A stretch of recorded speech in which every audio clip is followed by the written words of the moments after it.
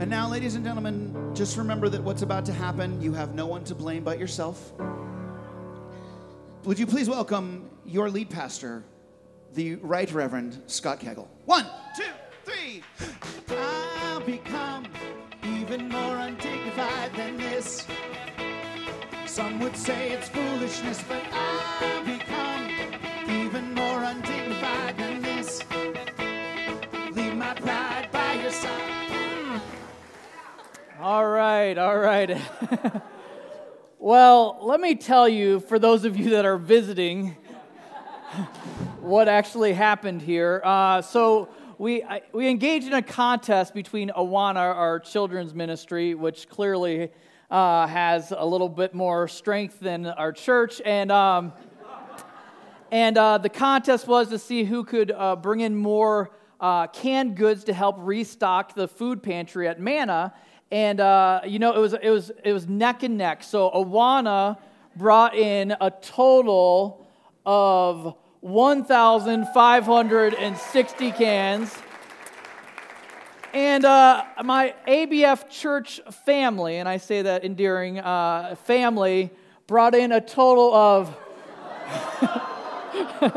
225 cans.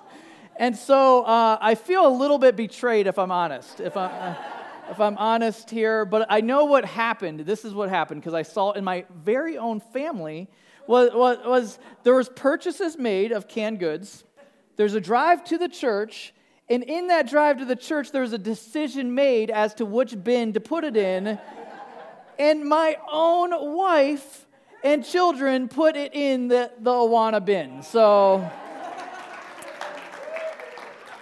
anyway, the good news, if there is any to find in this, is that it was about 500 more cans of items than last year. So praise God for that. And the consequence, though, is you're stuck with this. You're stuck with this through the entire sermon, and I'm serious. So you're going to have to get comfortable with this. I don't have any consequence because I'm just looking at you lovely people. You're stuck looking at this. Well, this, take it off, right? So anyway, diving into this morning's text, if you wouldn't mind somehow turning to Romans 6 in the middle of this, and we'll be working through the second half of the chapter. And the running theme, I know it's going to be hard. It's going to be hard. The running theme through this chapter is talking about the word freedom. And my question for you this morning is, what picture comes to mind when you think of the word freedom? I am William Wallace, and I see a whole army of my countrymen here in defiance of tyranny. You've come to fight as free men. And free men you are. What will you do with that freedom? Will you fight? Fight against that? No! We will run! And we will live. Aye. Fight and you may die. Run and you'll live. At least a while. And dying in your beds many years from now, would you be willing to trade all the days from this day to that for one chance, just one chance, to come back here and tell our enemies that they may take our lives, but they'll never take our freedom?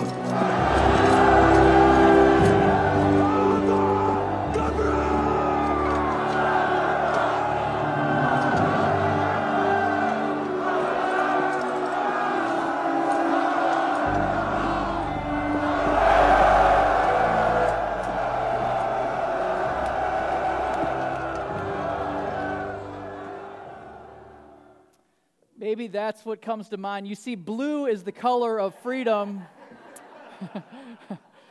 So this morning, thinking with that in mind, a lot of us will chant and celebrate for freedom. In fact, we have a country that's built on the idea of freedom, and in fact, many have died to protect that freedom. But the question this morning is, what is freedom?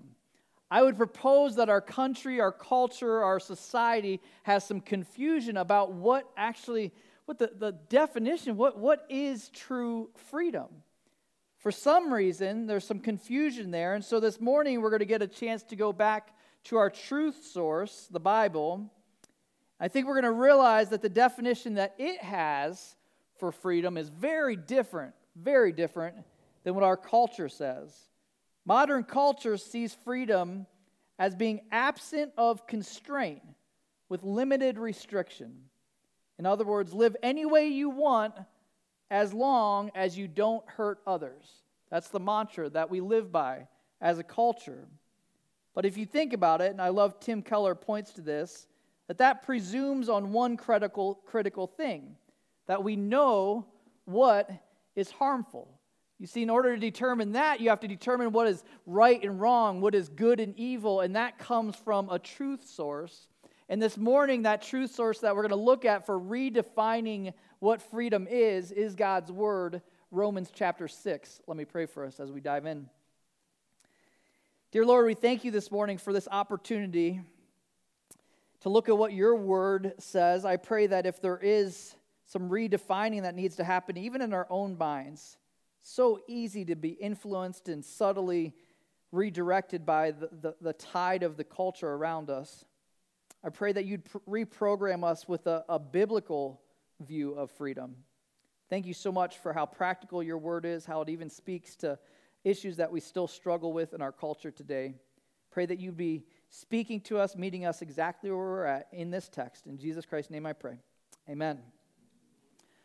So how are we holding up? Are we doing okay? Is this all right? All right.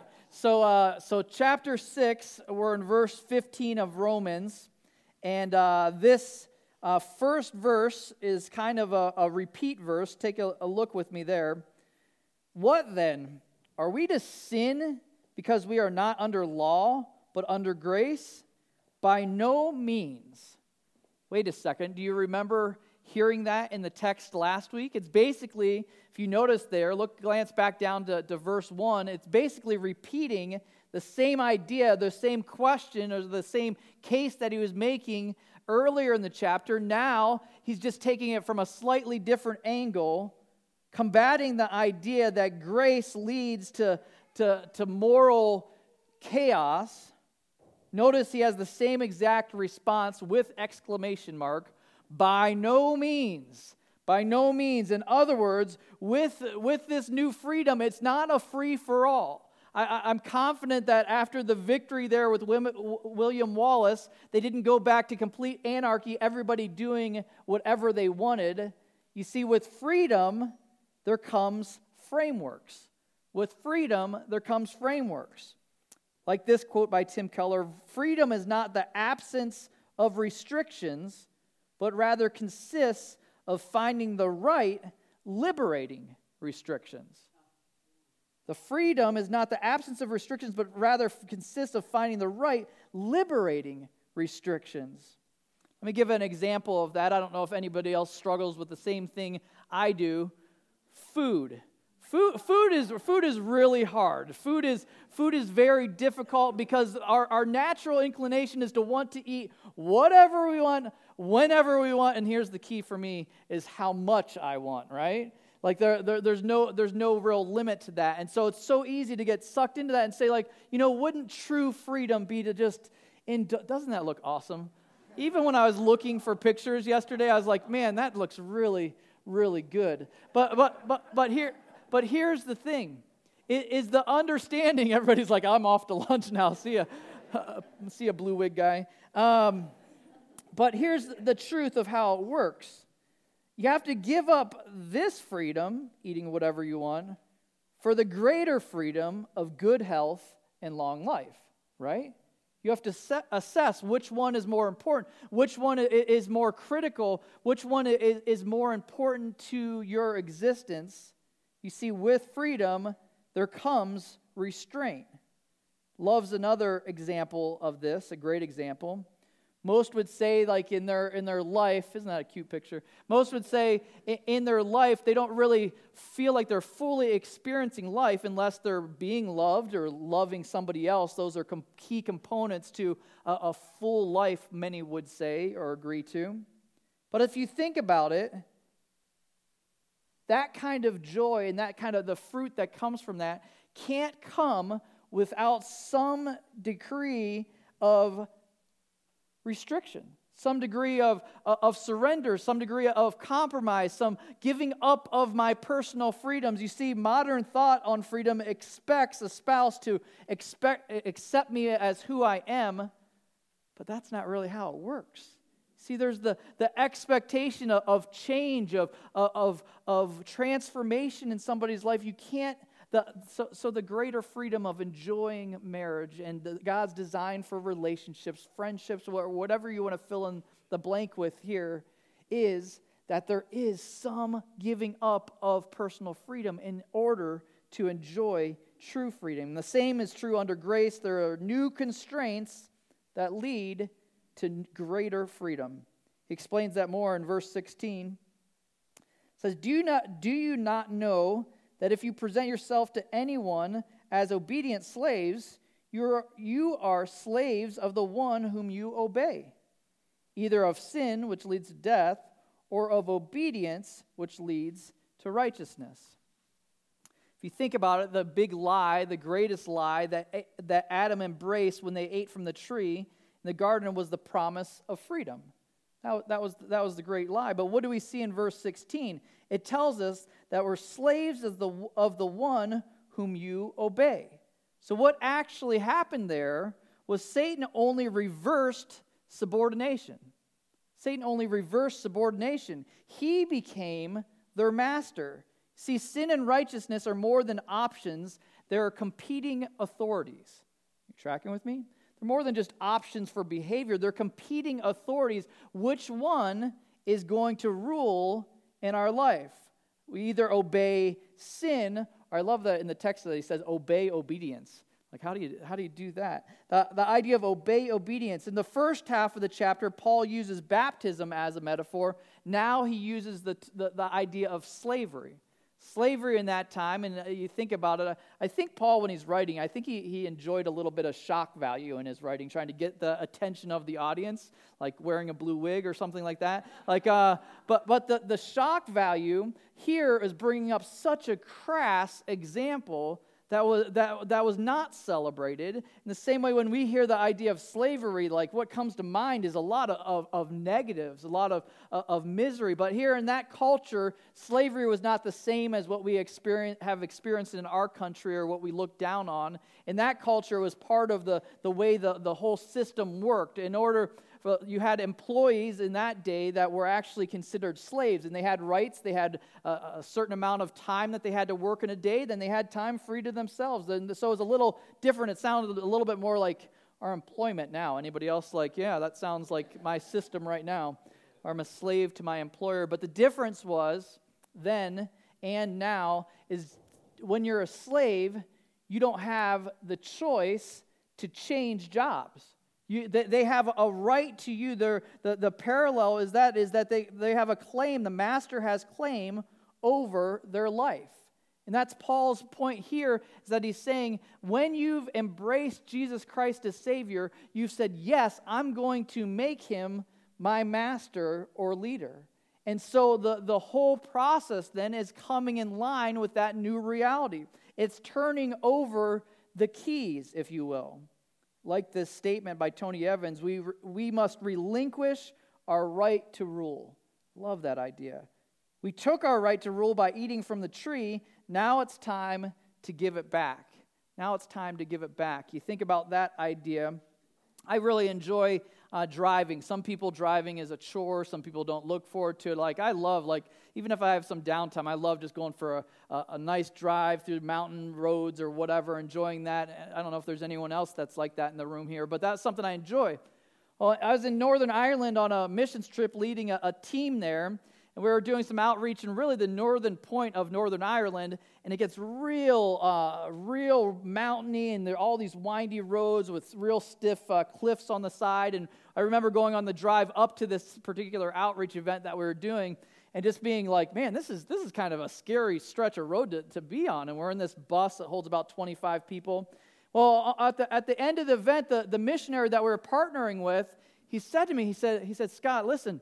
He said, I had something come up. I've got to stay up here for a couple days. And he said, I need you to drive the bus and drive the team back.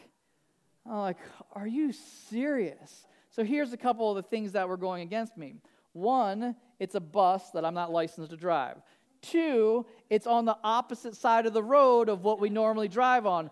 Three, the seat that you're driving on is on the opposite side of the car. Four, it's stick shift, and I've got to shift with my left hand. So I'm driving this big bus that I'm not equipped through these windy roads, like looking over cliffs, and like by the end of that drive, like seriously, if I had any hair left, it was legit gone. And so at the end of that drive, guess what I was happy to do? I was happy to, here's your keys. Like, take them back. I am no good at this. I'm not equipped. I'm not qualified. I don't have the experience. I shouldn't be in the driver's seat. See, the same is true for us, right?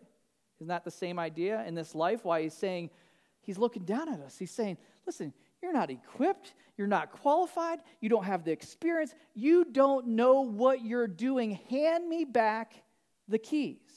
Relinquish your reign. You're not qualified. And it's not a bad thing. A lot of times you hear this idea of like, oh, I've got to give over the keys to a loving father, one who knows better than you do, one who has your best interests in mind, the one that sees the future, the one that knows the past, the all-knowing one. Like, really? Is that such a chore? He's like, he's just there. He's saying, why don't you turn it back over to me? It's the same idea. Like, I don't hand my 8-year-old daughter a chainsaw, say, good luck, we got some hedges to do in the back, can you take care of that? Like, why not? Because you're like, she hasn't been around long enough. She doesn't know what she's doing. It's dangerous under her operation. The same is true for us. So that's what he's saying. He's saying you've got to give it back. You've got to turn back the reins. Verse 17. Freedom starts with the heart of man. It says, but thanks be to God that you who were once slaves of sin have become obedient from the heart to the standard of teaching to which you were committed. And having been set free from sin, have become slaves of righteousness. I'm speaking in human terms because of your natural limitations.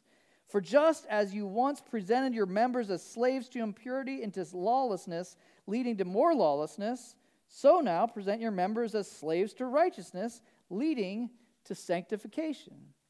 What a great section of Scripture there. The thing that first caught my attention is in verse 17. You see where this all stems from. It all stems from a changed heart. That's where it had to start. You had to be set free by having a change of heart. We talked about it last week, the whole idea of the old me had to die, and there had to be a new me with a new heart. So that's the starting point. I think our world is maybe confused about that. Our world thinks by adding more rules and more regulations or enforcing more rules or regulations and laws, that's going to solve things, that idea of behavior modification. How's that working out for us? How are we doing with that? When you watch the news and you watch somebody marching into a classroom with a loaded gun, and you see just story after story of where man goes when he's left to his own leading.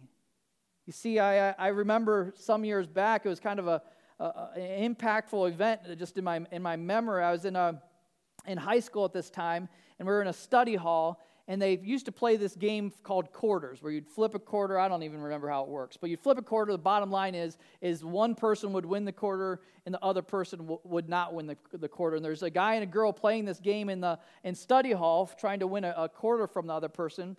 They lost, and after the guy lost, he was so mad about this quarter, he literally picked up this girl and body slammed her on the concrete. It was unbelievable. All of us rushed in, held him down until we got help. But I remember in my mind for so long, I just kept thinking, I'm just like, how could somebody do that? How could somebody be so broken? You see, when we're separated from our Creator God, then we're just led by impulses. We're just going whichever direction our impulse takes us. That's why he's saying you've got to relinquish that and come back under my reign.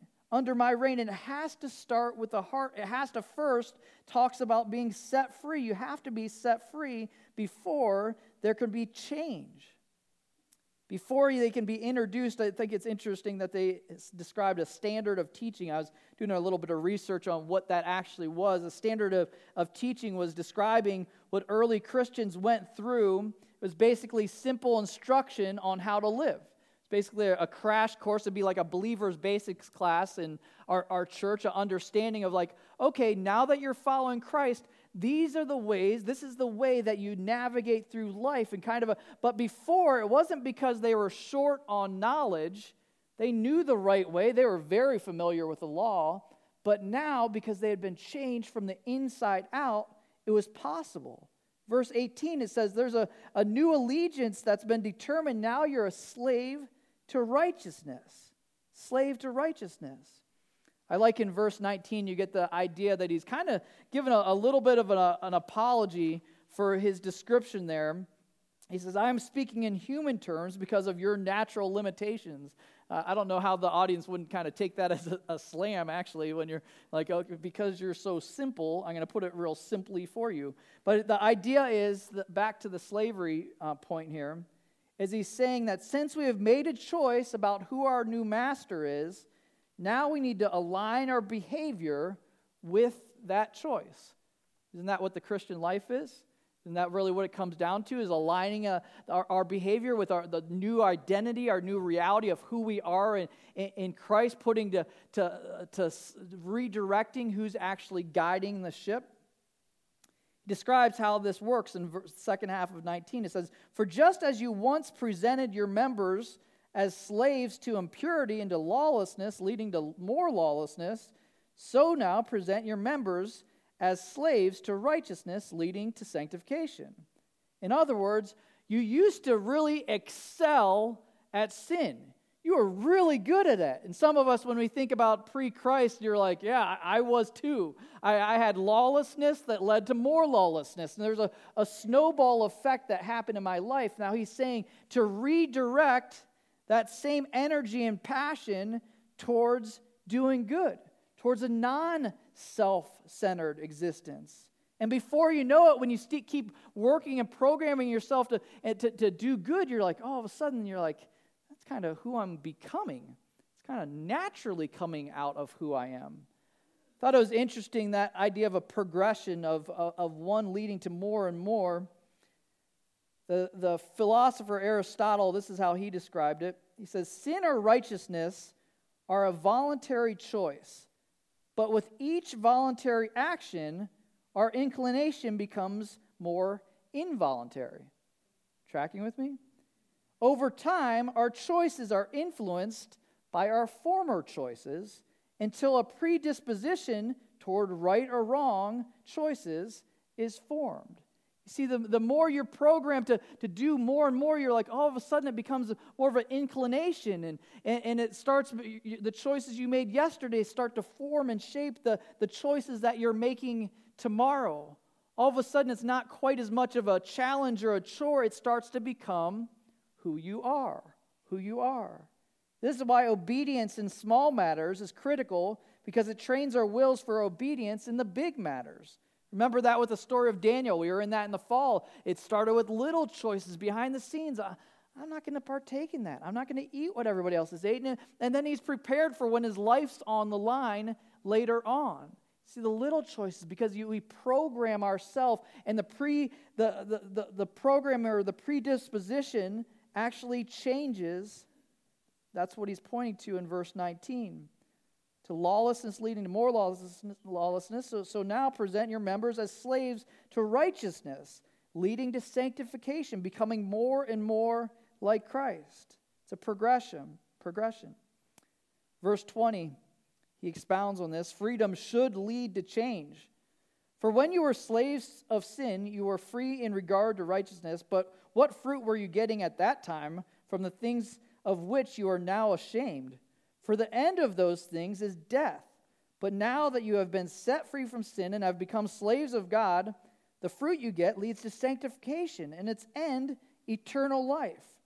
For the wages of sin is death, but the free gift of God is eternal life in Christ Jesus our Lord. I think another misconception that we have about freedom is that freedom gives us permission to stay exactly the way we are. A lot of times that's what people think, is this idea that, you know what, I'm free to just be me. And that's an excuse for kind of digging in your heels, and I'm not changing, I'm not altering, but that's not how it works in God's kingdom. In God's kingdom, there's an expectation of transformation, that we're going to be gradually changing and being made more like Him. See, the truth is that we're headed somewhere. We're either headed one direction or another. We are going to go somewhere. In this, he points to that progression. What does he say? He says, before you were blindly headed towards a shameful existence, tons of stuff you regret and wish you hadn't done, ultimately leading to death, absolutely no fruit in the equation. You see what he's saying there? Saying that that's what your old existence, when you were blinded, when you couldn't see, when sin hadn't been exposed for what it is, you're just wandering wherever based, like I said, on impulses. Remember another serving trip some years back, we ended up helping out at a camp in New Mexico. And at the end of the week in New Mexico, we provided an opportunity for the kids to have some fun. About 100 students, I say kids now, that's weird, college students. College-age students had a chance to have some fun at the end of the trip. We went to White Sands National Park. Have you ever heard of White Sands National Park?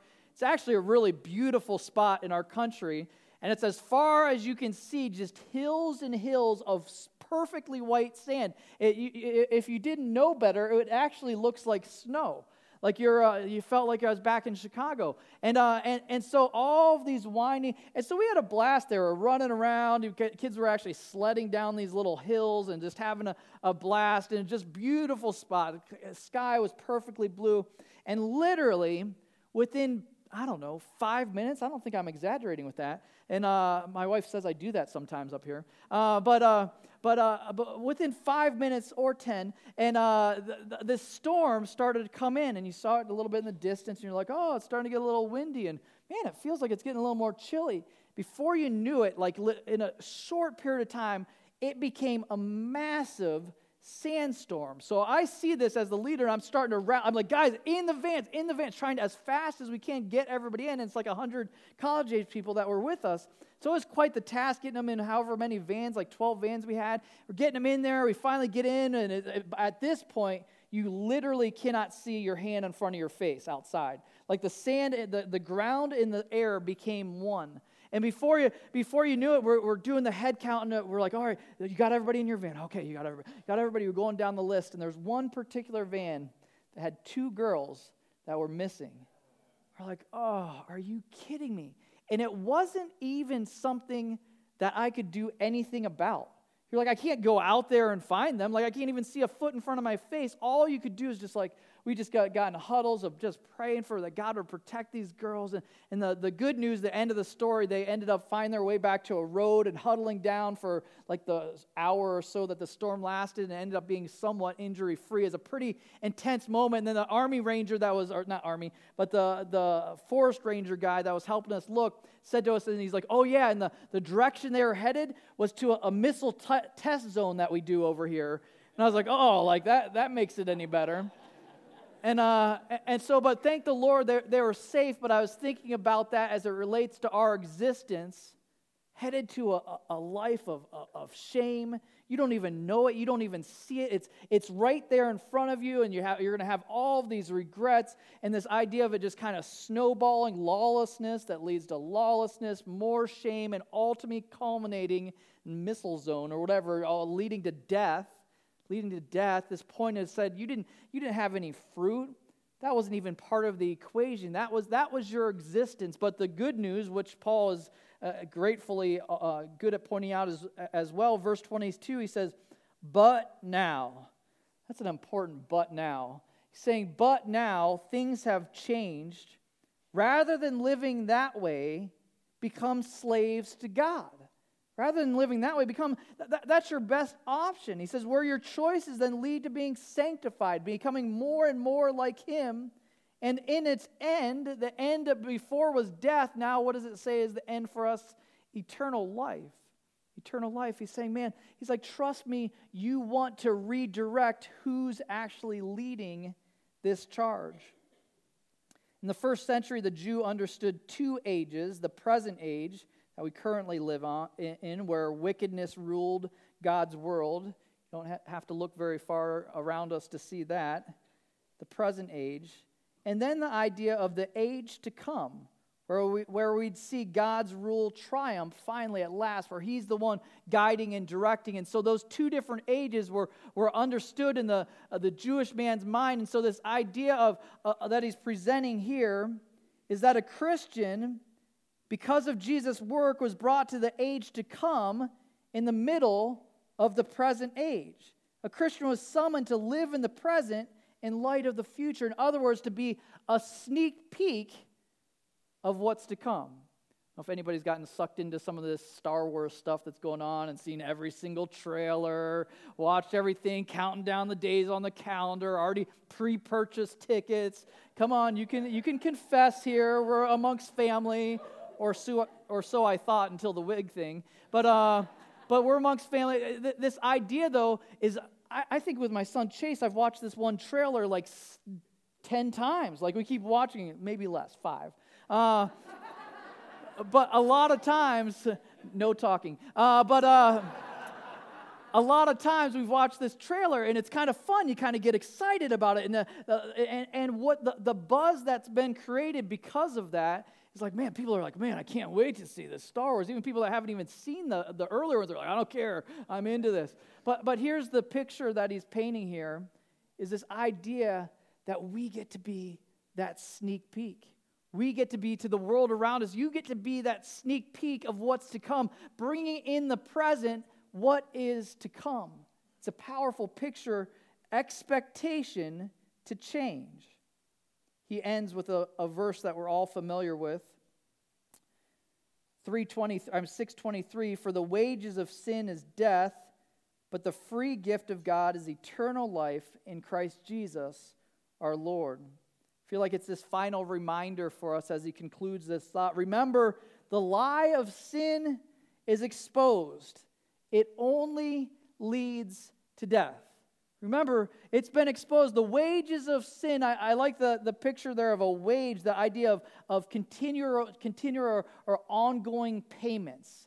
Sin just keeps on making death payments. They're little, they may be incremental, but it's all getting you there ultimately to death, little death payments. And he says, no longer being under that, you don't have to, you can forego these payments and accept the lump sum of eternal life in Christ Jesus our Lord. And did he mention? Oh yeah, did I mention? Oh yeah, it's free. It's free. A lot of people's ears turn up when you say that word. That's an attractive word. He's saying it's free. So when we're trying to define freedom, the confusion about it being a free-for-all to do whatever you want, whenever you want, is just a myth. True freedom, as we see in this text, is submission to the one that knows better. The one who knows how to navigate through those hills, through those mountains, that's learned how to drive with stick shift with their left hand. Like turning over the keys and reign, that is actually freedom. Do you realize how countercultural that is? The idea of giving up my reins, my rights, submitting to someone else's authority? Are you serious? No way. But that's what he's called us to, and that's what this text points to, is true freedom. Let me pray for us. God, I thank you so much for this redefinition of freedom. It's so opposite of what our world screams, that you want your rights, your ability to choose, your ability to do what you want, even questioning what harms others. God, the freedom that comes when we finally come to the conclusion that I can't do this. I can't solve this. I can't navigate this. I need to get back within the parameters. I need to come out of the blindness back onto the road. God, I thank you so much for your patience with us. I thank you for the idea that we can be a preview of eternity where you reign, you rule. We can be that sweet fragrance to the world around us. I pray that you'd empower us to do that even in the week ahead. Thank you so much for your kindness to us. Thank you for that you provide for this freedom through Jesus Christ. In his name I pray. Amen.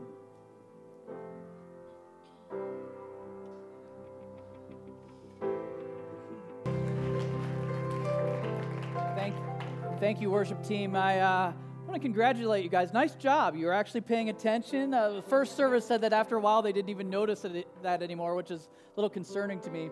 But anyway, I pray they have a wonderful day. Enjoy the freedom that we have in Jesus Christ. Amen. Take care.